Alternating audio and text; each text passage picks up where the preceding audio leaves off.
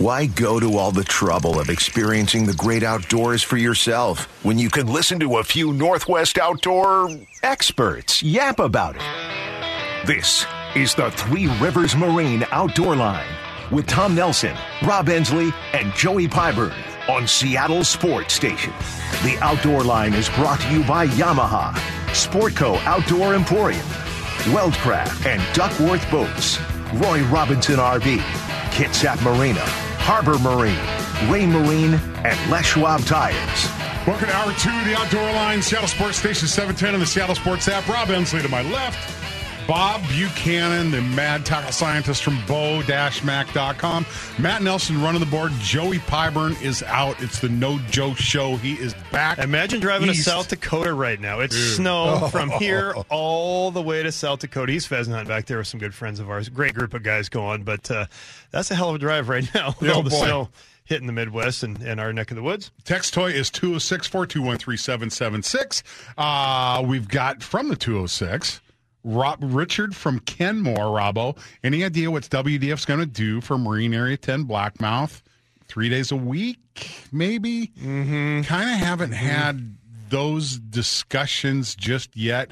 Probably as we get a little closer. It's going to be something like that. Test fishing, for sure. Test fishing data will probably establish a CPUE by which we will we'll kind of figure out what kind of effort we're going to have. Yeah, I believe we consider Friday, Saturday, Sunday weekend days, 3 days, and depending on what we did last year, they could work on the other side of the weekend. Could be Sunday, Monday, Tuesday, or but Wednesday, Thursday, Friday. I see 3 days a week just to spread the effort out a little bit. But also got a text here about the oysters right now. Are they affected by domoic acid? They are, but this time of year, the winter months, any month with an R in it, generally they're good. You definitely want to check the Red Tide hotline, but man, oysters this time of year are just primo. That cold water firms them up. They're really good eating this time of year. So we've been talking about crabbing a little bit, Bob. We got great crabbing in the sound right now.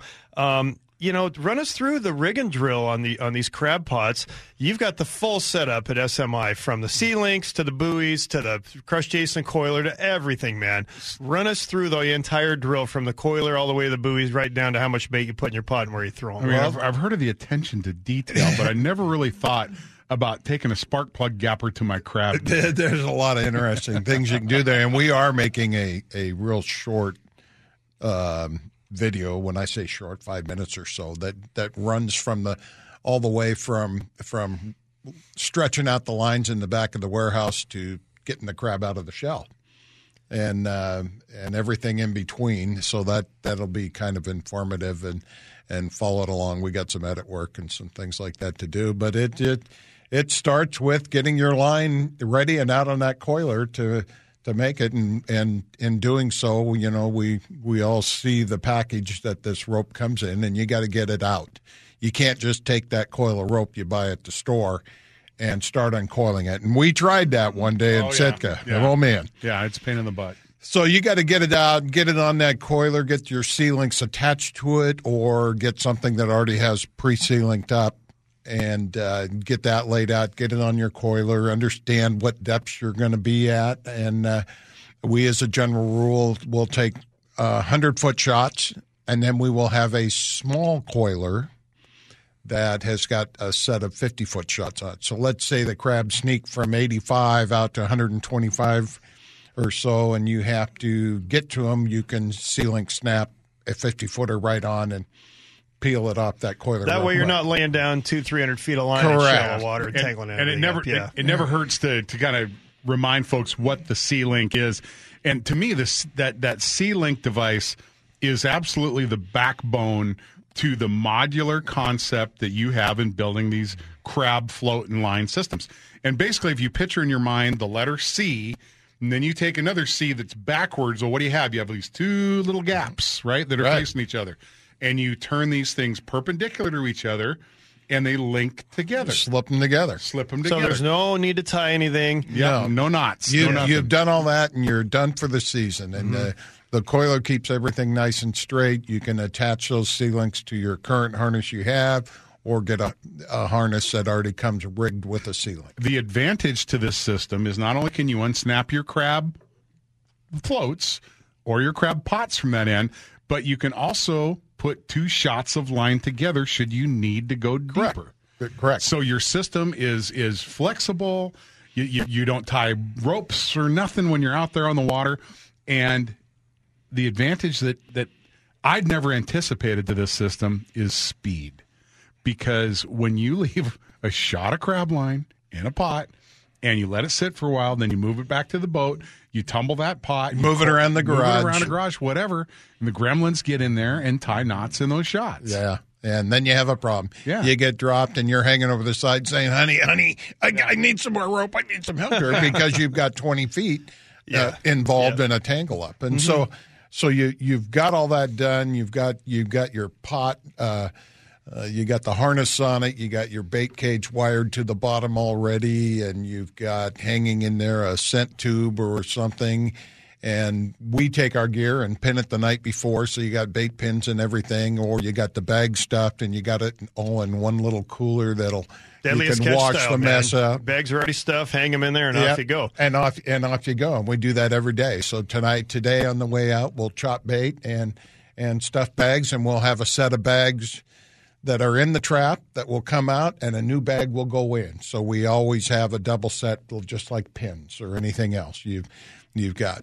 Yeah, it used to be you had to make your own harness, rig it up on the pot, and it wasn't that hard, but you had to Mickey Mouse around with it a little bit, and sure enough, one side would be longer than the other, and the thing would be off balance. But now you've got the harnesses, you've got everything, you just buy the whole system, very affordable. If you need more weight, you guys have weights that zip tie right into the bottom of the pots. They're plastic coated. You don't have to worry about oxidation.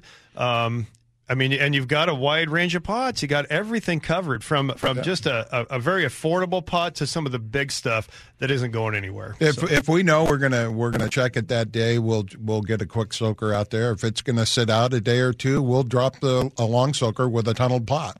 Yeah, one of the things that we've learned over the years from watching underwater videos of these pots is some of the doors are really light on these things. So they hit the bottom, and then the current blows the doors open. The current can blow it open, or a piece of seaweed or something grabbing that door gets and on getting there, open. And just the drag from the current will blow those doors open. And then the crab just kind of come and go as they please. But you've even got little weights on those doors, so it keeps the doors down. We've got weighted doors you can use. And the other trick, the old timers trick, is what they call a trigger. You just get the right size rubber band and you stretch it around that, and they have to work a little to get it open. But when you drop the pot, it doesn't open up and won't catch in your bait bag. And when it's down there in the current, it won't open up. Yeah. Do you remember Bob's theorem? Bob Bomack. The current ratio. No, this is different. The amount of crab in your pot is a function of the distance between the gate and the bait. Right. Oh yeah. Yeah. You've got to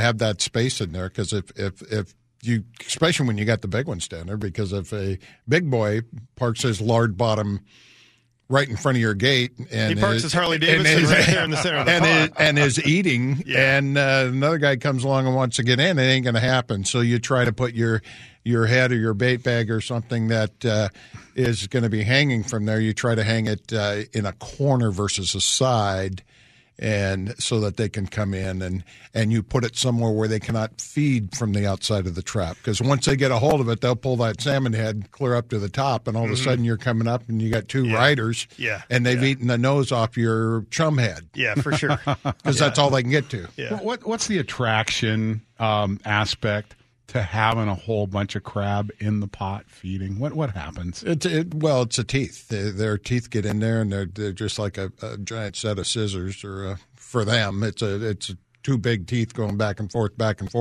and it sounds much like a paper cutter going off under there to them, and that signals, hey, there's something good over here. The bite's on. If they can't smell it, they know they eat, and they can hear the silverware and the dishes clanging, and they get over there to get in there. And they're eating, it's time to get in there. But if they're in there and they're not eating, they're not coming. And we're finding that with our bait this year, that we got to be fresh and we got to be good.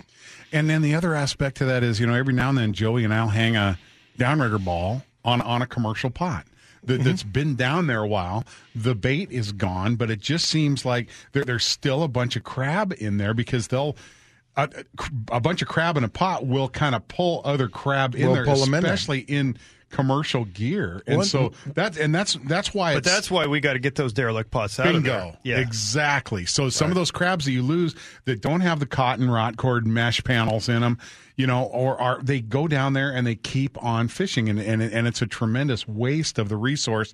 From the 425, we got somebody asking, okay, wait a minute, you never really covered what the spark plug gapper thing is. The spark plug, we'll get to that. The spark plug gapper, we're talking about these C-links that fit together that are the backbone of your modular crab system.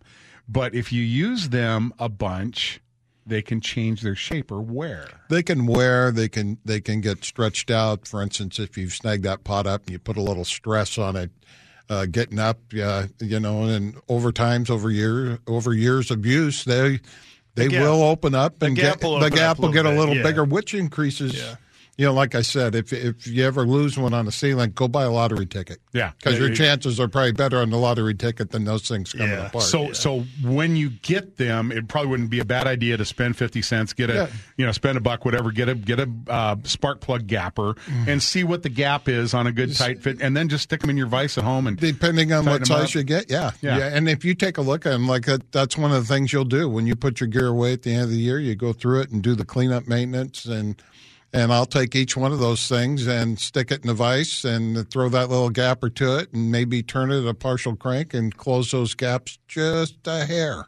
I don't think most people use them enough or pull on them enough to even They don't. The chances are. I mean, it takes 5, 6, 8 years. The person that crabs every day of the season and hangs their pots up all the time. And that'd be this guy right here. But when I first got them, I bought them from a domestic maker. Mm-hmm. And they were $9 a piece at the hardware store. Oof. Yeah. And you start putting, you got one on your harness, you got one on each end of your line, one on your float system. Before you know it, you got more into C-links than you do your gear.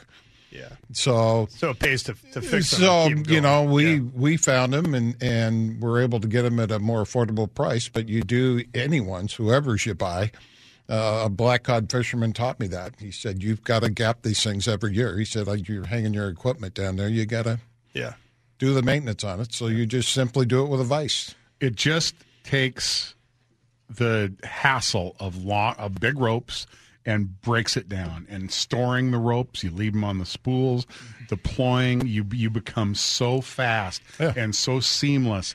And it makes the whole crabbing experience more enjoyable.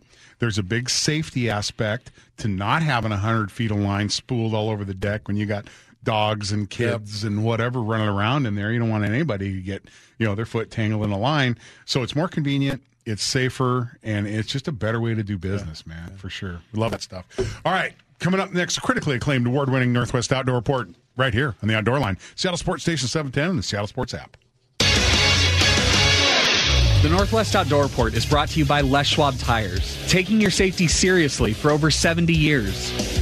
Coastal steelhead seasons were set this past week, and steelheading opportunity looks much the same as last winter out on the coast, with just a few exceptions. Anglers will get some late coho opportunity on the Hump, Tulips, and Chehalis rivers through December 16th, and that also translates to a little bit of steelhead opportunity as well. After that, though, that's all she wrote for steelhead on those systems. The Hoh River and Willapa Bay tribs will be open December 1st through March 31st under selective gear rules with no fishing from a boat. The Quileute system will have similar regulations to last year, but there will be expanded boat fishing on the rivers of the Quileute system. You can fish from a boat on the Quileute River itself, on the Salduck below Maxfield Boat Launch, on the Bogachiel River below Mill Creek, that's just above the hatchery there, and on the Kalawa below the Highway 101 bridge. The Queets and Quinault rivers will remain closed until agreements can be made with tribal fishery managers on those systems. Winter steelhead runs on both the Queets and Quinault rivers remain critically low. If there is some steelhead opportunity there, it will likely be very limited. Calamari on the menu in the Central Sound. Dennis Farrell, Outdoor Emporium in Seattle, says a squid fishing has been a little slow off the piers in the LA Bay recently.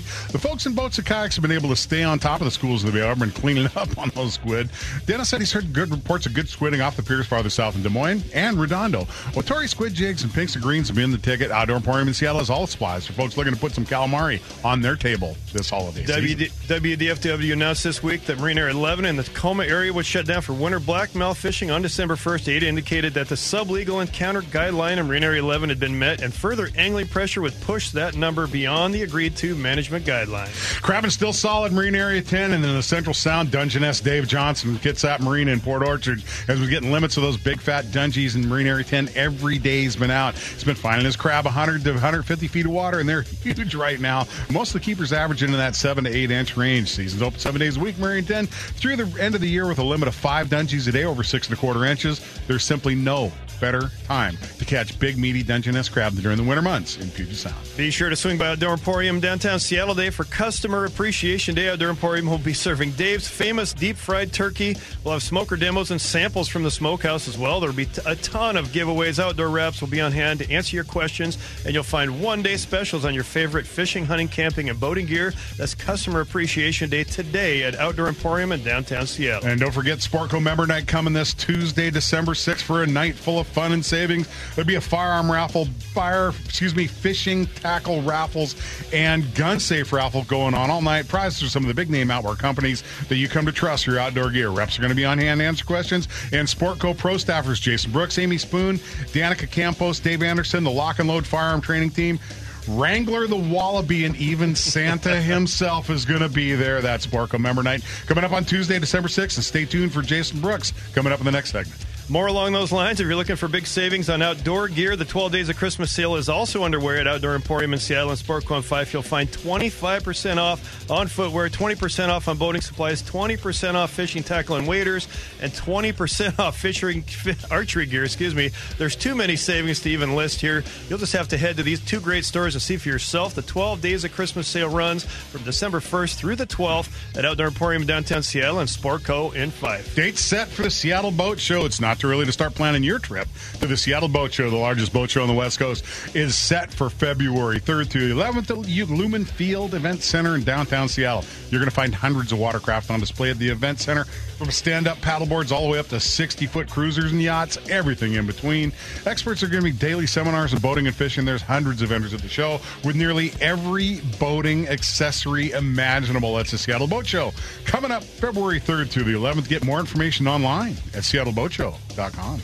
Soul Seekers is hosting an educational evening in partnership with Onyx Hunt on December 10th in Mukilteo to discuss the origins of hunting and its importance in our culture.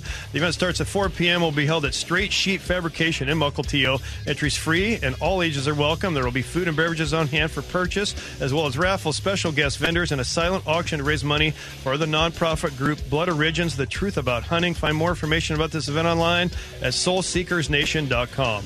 The Northwest Outdoor Report has been brought to you by Les Schwab Tires. Find the best in tires, brakes, wheels, batteries, shock struts, and more at leschwab.com. Word on the street is Jason Brooks is still on hold to the Department of Idaho Fish and Wildlife since December 1st. I think he's been on hold. I'm still hot under the collar about that deal. What are we logged in at exactly go time, and the whole system crashed. Their whole network crashed over there. I mean, it's just, I'm still upset about that. Anyway, go ahead. Let's grab Jason. I cheated. Enough about that. Got a tag. Got out of there. Well, actually didn't get out of there at 4 in the afternoon. But anyway, Jason Brooks, Caramel Macchiato himself, the Outdoor Line Central Washington correspondent, joining us next here in the Outdoor Line, Seattle Sports Station 710, Seattle Sports app. Get in, sit down, hold on, and listen up. You're in the RenaissanceMarineGroup.com's wheelhouse, brought to you by Weldcraft, Duckworth, and Northwest Boats. Well, it's a galoshes day in downtown Seattle, and I wore tennis shoes. My feet are a little bit wet, but that's okay, because I'm going to put them up. I'm done talking. It is Caramel Macchiato himself, the voice, the man, the myth, Jason Brooks. Good morning, Jason. The Idaho Department of Fish and Game sent an email out this week apologizing that Jason Brooks didn't get an Idaho tag this year because he couldn't get online. I did. You did? About 6 o'clock. About 6 o'clock, I was able to get both tags for my son Ryan and myself. But what's really first, I guess we'll talk about this first, is that letter they sent out. I'm glad they sent that out. I'm hoping that's a precursor to them realizing they need to change the system. So I was so angry, Jason. I'm telling you, my face is still red from that whole fiasco.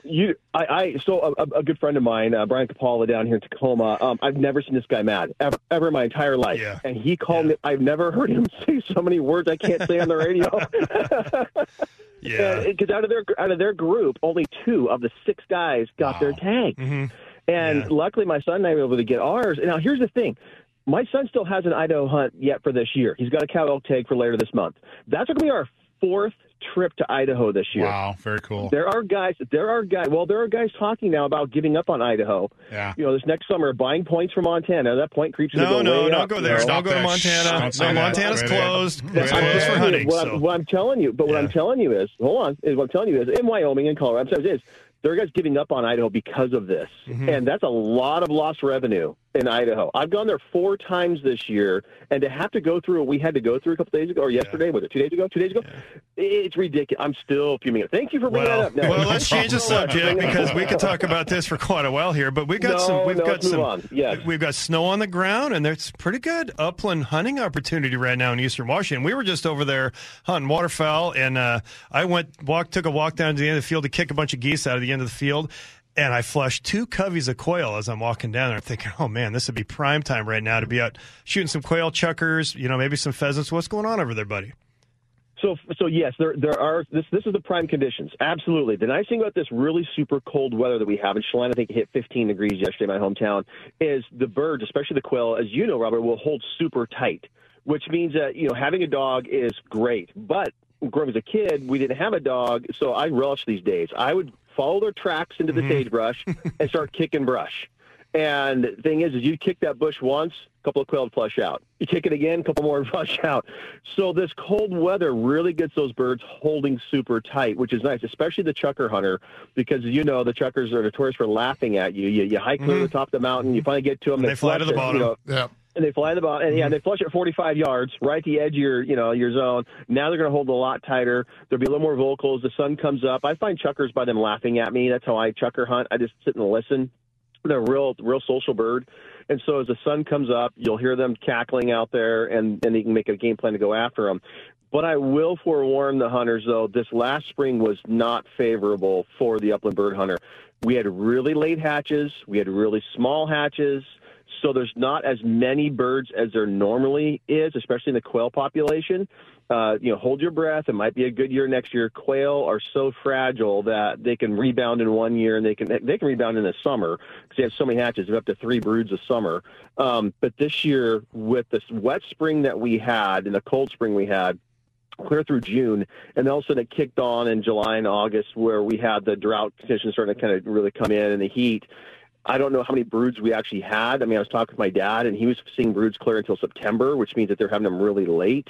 But that also means really small and fragile birds. So it's a give and take. It's a catch-22, I guess you could say. You go out there, you find the birds. They're going to be holding tight. You're going to have a good time. But you also might go to your normal spots and not find nearly as many birds. And that can be a little disappointing in itself, too.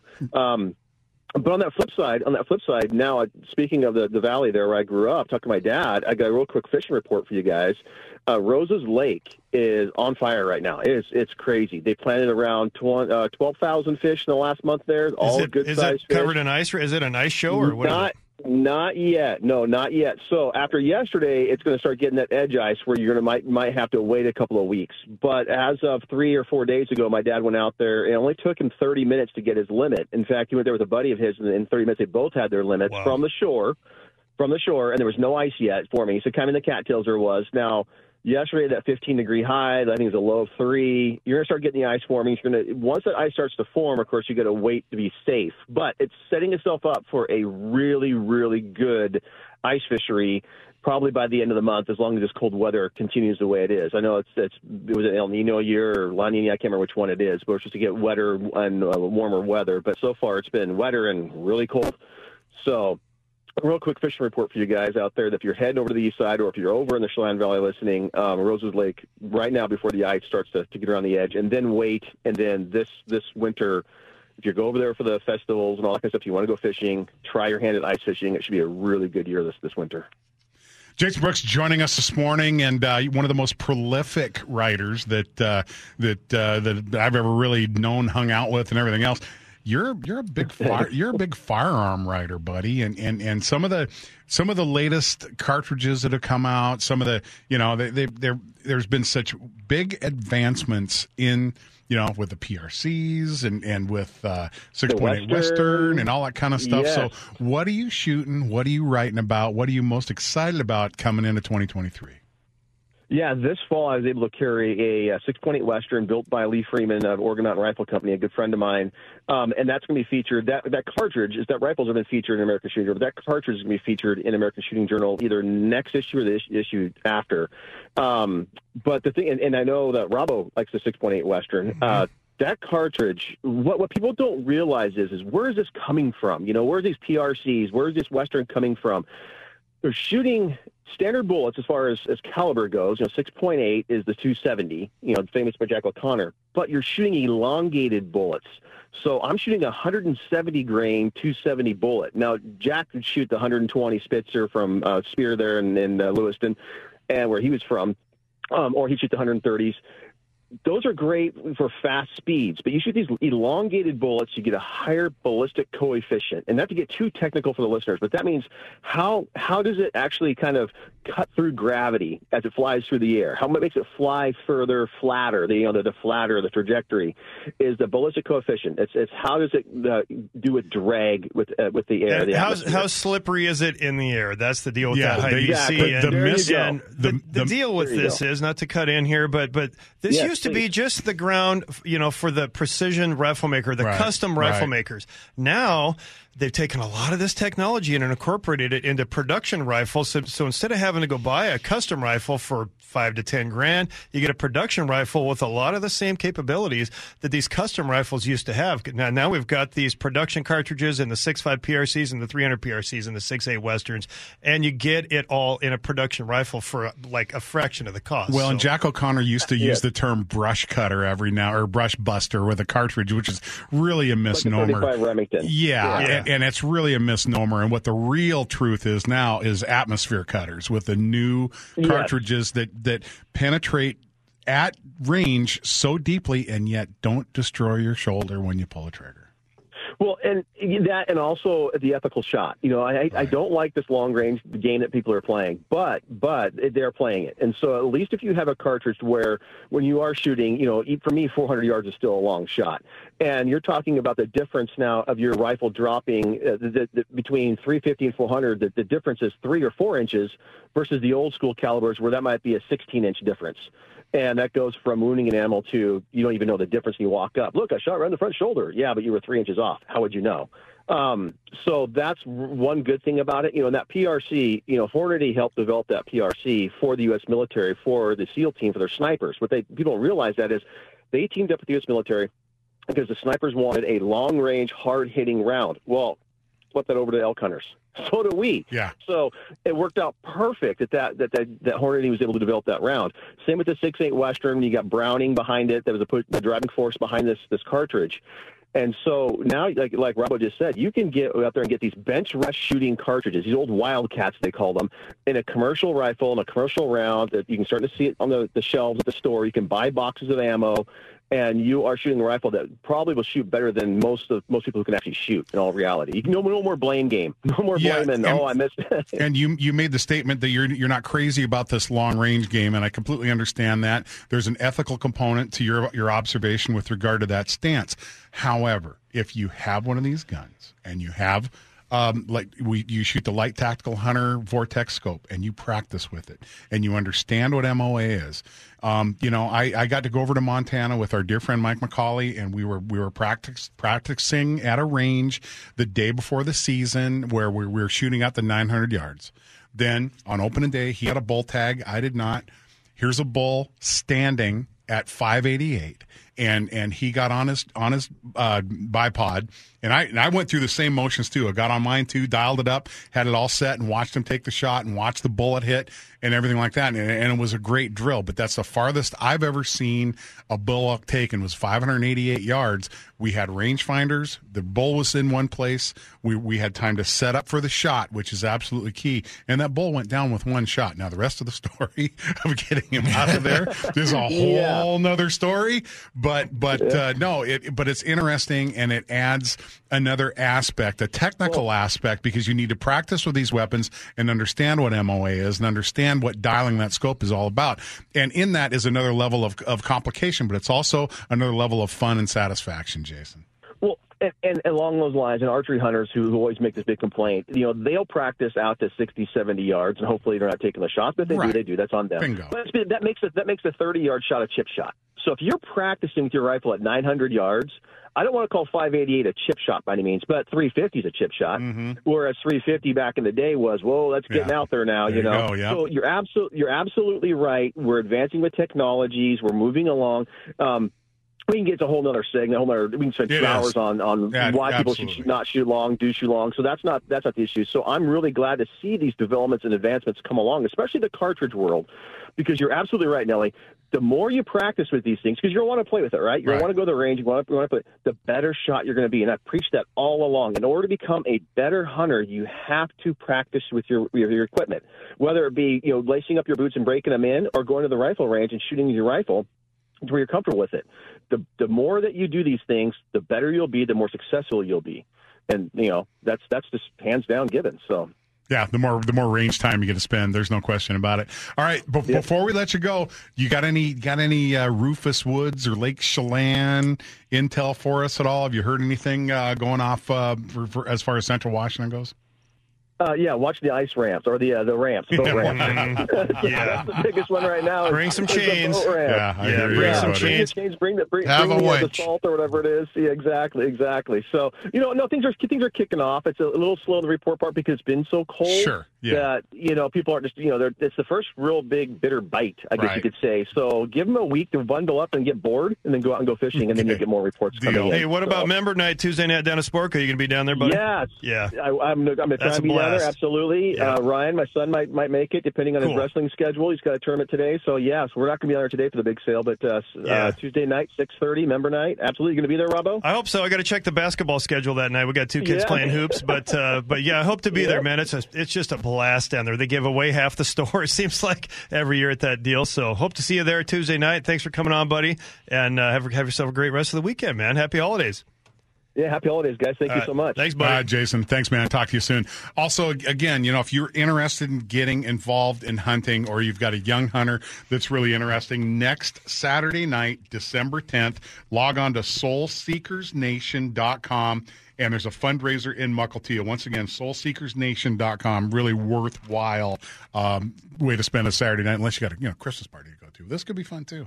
Coming up next, the hottest report heard all week and the techniques you need to succeed. It's Roy Robinson RV's Really? Where? And it's next here in the Outdoor Line, Seattle Sports Station 710, and the Seattle Sports app. No way. You gotta be kidding me. Really? Where? It's coming back from the island of Tinny and the Lady. Where'd you get him, man? No way. You gotta tell me. I'm not gonna tell anybody. Ocean turning red.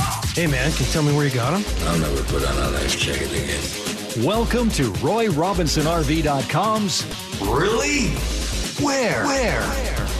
RoyRobinsonRV.com will take you anywhere. Really? It's time to step up to the #1 Winnebago dealer in the Pacific Northwest, the all-new Roy Robinson RV Center up at Smoky Point. You're going to find a complete selection of Class A's, Class B's, Super C's, travel trailers, fifth-wheelers, toilers, pop-ups, campers, and so much more. You can now get Blue Book valuation right on their website. Sell or consign your RV with Roy Robinson RV. RoyRobinsonRV.com. Before we get to some crabbing intel, the duck and goose hunting is just hammer time right now. Tom, you and I brought a couple of big old honkers home from Eastern Washington. We ate one of those things Kathy last was night. So thrilled. She was so I bet she was. Absolutely thrilled. Actually, we cooked one up last night. It was unbelievable. They're Seared really it, real heavy salt and pepper, and then I made a bourbon cream sauce to go over top. It was it was really good. We hammered that sucker down. But crabbing, we were talking a little crabbing earlier in the show. Could have brought some of that bourbon cream sauce in. Yeah.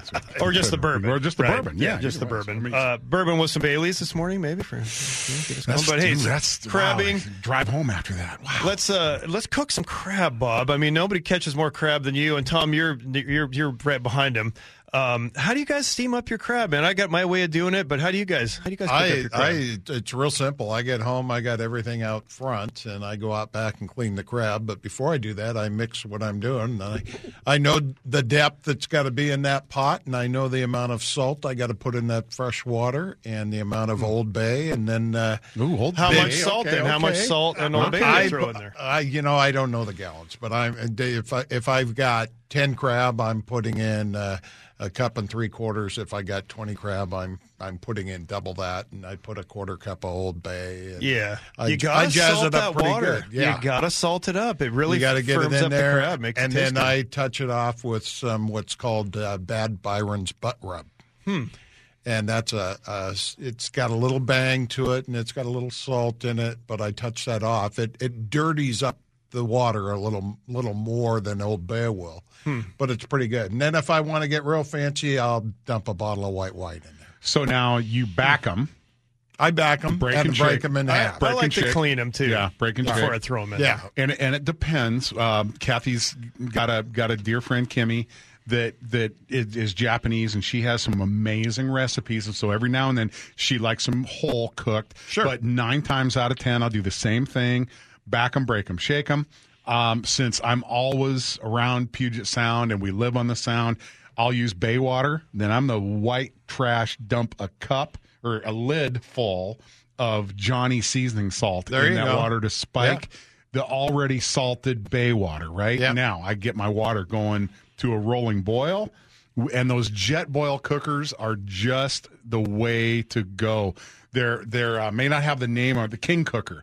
It's just like a rocket motor. There's no more of these weird, a lot of part like almost looks like a stove cooker. Right. This is a jet of propane hitting a stainless steel tube that shoots it up. They're loud. They blast like a rocket, but I'm telling you what, there's no moving parts. You'll never wear this thing out your whole doggone life, right? They're just a great way to go. I even dropped mine in the bay once and had to fish it out with a jig. Rinse it off, and it's still running just great. All right, get that water going with salted water going to a rolling boil. Okay, then my clean crab go in there, and I usually have maybe half of the crab covered in water or less. Right, get it going to rolling boil. Drop those clean crab in there, and I'm 5 minutes after it returns to a boil. Get them off. I go Eat 'em 10. hot. I go 10. I'm 10 minutes. And if you do, 10 to 12, and it Yeah. depends if I'm real organized. Which I'm usually not, but it's the cooling time. Yeah. I try to get a little ice on it right away. Dude, we eat them hot. I dump do them eat 'em out. hot. We eat 'em Well, hot, I dump man. that hot water out, and then I just stick the garden hose in there and cool them right down there. Yeah. And I just let the water run for whatever. Well, that's interesting because then we're getting to the same place. Yeah. Because if I'm taking mine out at 5 minutes and not cooling them, they're still cooking. what's the practical difference Well, between leaving there at 10 and then cooling them? And the other probably problem about the is the same. meat doesn't shake out of that shell good enough if you let them sit there too hot for too long, especially summer crab. For sure. Interesting. Yep. Yep. So, I mean, the optimum way to do it is have a saltwater ice bath, if you will, like you interesting. would Yeah. chill your Chinook on the boat. If you have dip access that- to it, but most people Yeah, don't. most but people don't, but Shove the you- garden hose in there and just let Yeah. it run and cool it down. But if you can take them out when they're just a little bit warm, Tom, like you're talking about, Oh, boy. that's hammer time. It's just, because I will have a little garlic butter or maybe a little love loaf going there. But Boy, dude, straight Dungeness straight crab is hot just crab is unbelievable. just, Yeah, it's- especially this time of year. And it was wonderful because we had so many people from out of town that came in, this summer. Greg Sherrill from Sherrill Prop, my Yamaha guys, all these guys that have never really experienced that before. Right. And so Joey and I had the crab gear down well in advance of these guys showing up down, 24-hour soak and pull a crab up, bring them right back to the dock and eat them right on the dock. It's so funny because these guys have been having fun and catching fish and chattering the whole day. Man, the minute you get that crab up on the dock, Silence. all you hear is cracking. Oh, wow. They make, animal sounds where they're grinding into the crab. But no, I appreciate you bringing that stuff in. There's no question about it. But it is, crabbing and salmon fishing are just two of the quintessential Pacific Northwest things to do, and what makes it, one of the things that adds to the color and the flavor and the enjoyment of living here in the Pacific Northwest. And so, but you provide some products for guys, Bob, that make the job easier, but also the crab weights that you have for your crab pots. That's one of the biggest mistakes that folks will make. They'll buy crab gear that it's intended by the manufacturer, to put weight in it, and they won't put weight in it, and they'll lose their gear. Right. Right, and the places they drop it at, and then somebody stole my gear, and then, yes, which happens, which does happen, and it has happened, and I've seen it happen, but not as often as people lose gear. Right, the majority of those somebody stole my gears. By far the majority of it is the tide. You lost your the tide took it away. Bingo. Yeah. Could be a short rope, operator error, could be something. Could be a light pot. You don't realize you're drifting as fast as you are, and you drift off your spot, and before you know it, you went off the edge, and you're in 300 feet instead of the 95 to 120 you thought you were. And that lightweight pot will drift a little ways when you drop it down. If you got some weight in there, and you put it on a hillside that's bedrock or shale down there, it's just going to slip and slide right down the hump. But there's more than just finding your gear to weight the pot. Pot fish is better when it's steady on the bottom, holding still down there and not moving around. Where do you fall in the whole zinc your pot or the aluminum can guy? I don't zinc. Gotcha. I sell them too, and I shouldn't say that because I should say you should go out and buy one, but no. I think if you're leaving them down there a while, zinc's come in handy. You got a good PVC coated pot that doesn't have a lot. You're not shoving a bare piece of metal in there to weight it down. You won't need a zinc.